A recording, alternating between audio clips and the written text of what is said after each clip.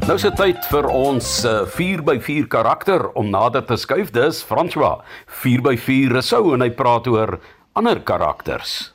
Goeiemôre julle. Ja, so het ons maar vriende gemaak met die jare deur die 4x4. Maar daar's darem 'n paar karakters wat ek in my lewe nooit sal vergeet nie. En okasies wat gebeur het. Ek onthou David Valk uit een arm in 'n ongeluk verloor, so uit een arm, maar hy's 'n groot man. En hy ry met 'n Suzuki Jimny.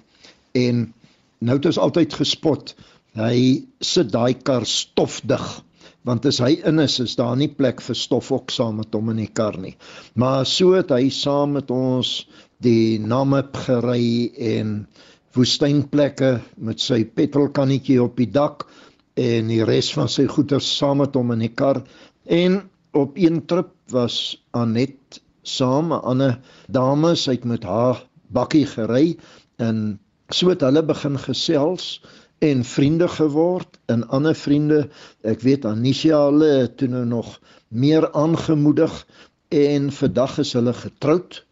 Hulle is saam, hy het nou 'n groter voertuig gekoop en hulle bly nou daar by Diastrand, daar naby Mosselbaai en dit is so lekker om weer met sulke vriende kennis te maak, want hulle ry nog gereeld saam met ons. So dit is wonderlik. En dan ander vriende, ek onthou Dion wat 'n maat gesoek het om saam met hom te ry en ek het 'n ander dame gehad wat iemand gesoek het om saam te ry, Sonja, en toe het hulle saam op die trip gegaan.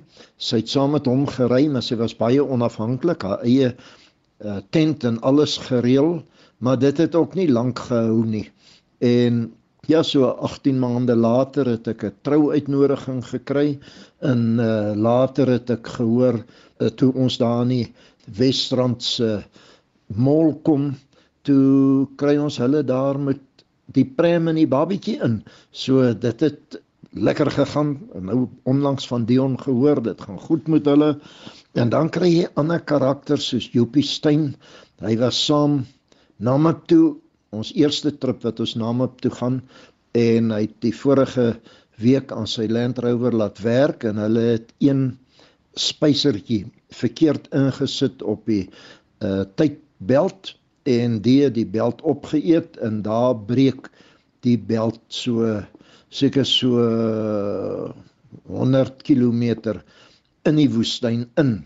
Maar hy het die trip saam met ons gery en teruggekom en hy het by Loederits 'n klomp parte bymekaar gemaak, tweedehandse parte en allerlei goed wat hy in die hande kon kry wat nodig was.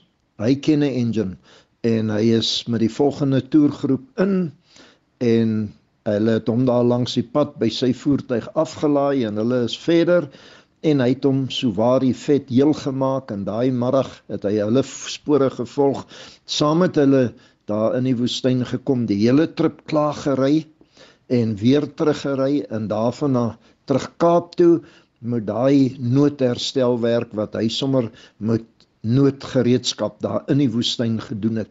Jy kry mense wat daai deursettingsvermoë het en so groei die mense aan jou. Ek kan onthou toe ons nou net begin 4x4 het ons 'n baie goeie maat gehad, Richard Prinsloo. Hy kon sake doen, hy is 'n baie goeie besigheidsman, maar hy het die gewoonte gehad om partymal lekker baie te drink en hy en sy vennote, hulle het 'n meubelfabriek gehad, het toe rusie gekry en in die vergadering toe sê hy, maar dan koop julle my uit. En hulle het hom uitgekoop. Toe kom hy nou terug hier na ons toe op die rand. Ons het sy Jeep vir hom 'n bietjie reggemaak. Onthou, ek praat nou van in die jare 70s. Toe was daar man baie min keuse met 4x4's en jy kon nie maklik 'n kleinerige voertuig kry wat sterk genoeg is om 'n karavaan te sleep nie. Toe het ons 'n V8 in sy Jeep ingesit en toe sê hy, maar hy gaan eers so 'n bietjie vakansie hou en dan kom hy terug. Toe is hy nou weg, hy en sy vriendin, en hulle het nou gou-gou Sodwana toe gegaan vir 'n paar dae, en toe hoor ons nooit weer niks van hom nie, tot 'n jaar later. toe bel hy ons, toe sê hy daar in die Kaap Iwerster, toe sê hy het nou klaar vakansie gehou, al sy geld is nou op, ons moet nou, ek weet, Willie Kreer het vir hom geld afgestuur, dat hy petrolgeld het om terug te kom, hulle het terug by die huis gekom, en hy het die volgende week by 'n plavei maatskappy begin werk, en omtrent 2 jaar later sy eie maatskappy, en later sy eie steenfabriek, en baksteenfabriek, en dit het so goed, hy kon besigheid doen, maar een môre, toe kom hy daar by my aan, en sy kar het 'n stamp hier regs voor, en ek sê vir hom, en dit, was jy dronk? Hy sê, natuurlik, dink jy, ek kan nie bestuur nie. So, dit was die karakter van hom, en daar is so baie goeie vriende, as ek moet beginne stories vertel oor ons vriende, en dit is almal 4x4 vriende. So, ons is die grootste Afrikaanse vriendskapsklub in die land, met almal van ons wat 4x4 ry, en volgende jaar gaan ons weer van vooraf aan, met Februarie Lesotho, Maart die Kalahari, April die Oos-Kaapse bergpasse, waar Chris Oosthuizen vir ons 'n hele klomp nuwe roetes ingewerk het. So dis net lekker.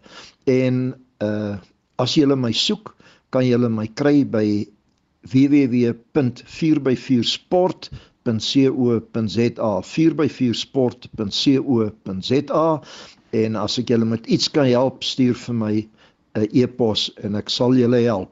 En lekker 4x4 ry tot volgende week, dan gesels ons weer. Dis Francois 4x4 Rossouw, wat 'n karakter self, né? En hy het vir 30 jaar lank nie een keer 'n onderhoud gemis in Reis Sonder Grense nie. Ons het begin met Stroom Af, die huisdorryprogram van RSG, en toe raak het Bon Voyage, en nou is dit Reis Sonder Grense, na aanleiding van Radio Sonder Grense, né? En ons het maar net daai voorletters gebruik. Wat 'n voorreg om die pad saam met hom vir 30 jaar te kon gereis het, en ons maak volgende naweek weer so, maar van enige plek af. Maak nie saak of daar slegte of goeie syne is nie. Ons is in die Kango grotte, en ek kry nie 'n stilplek nie, ek is nou al hier binne in die toilet, want dit lyk my nou die enigste stilplek wat ek kan kry om jou te gesels. Ek hoop dit gaan goed en lekker dag, hierso kom jy dan nou. Jy kry vir Francois daar.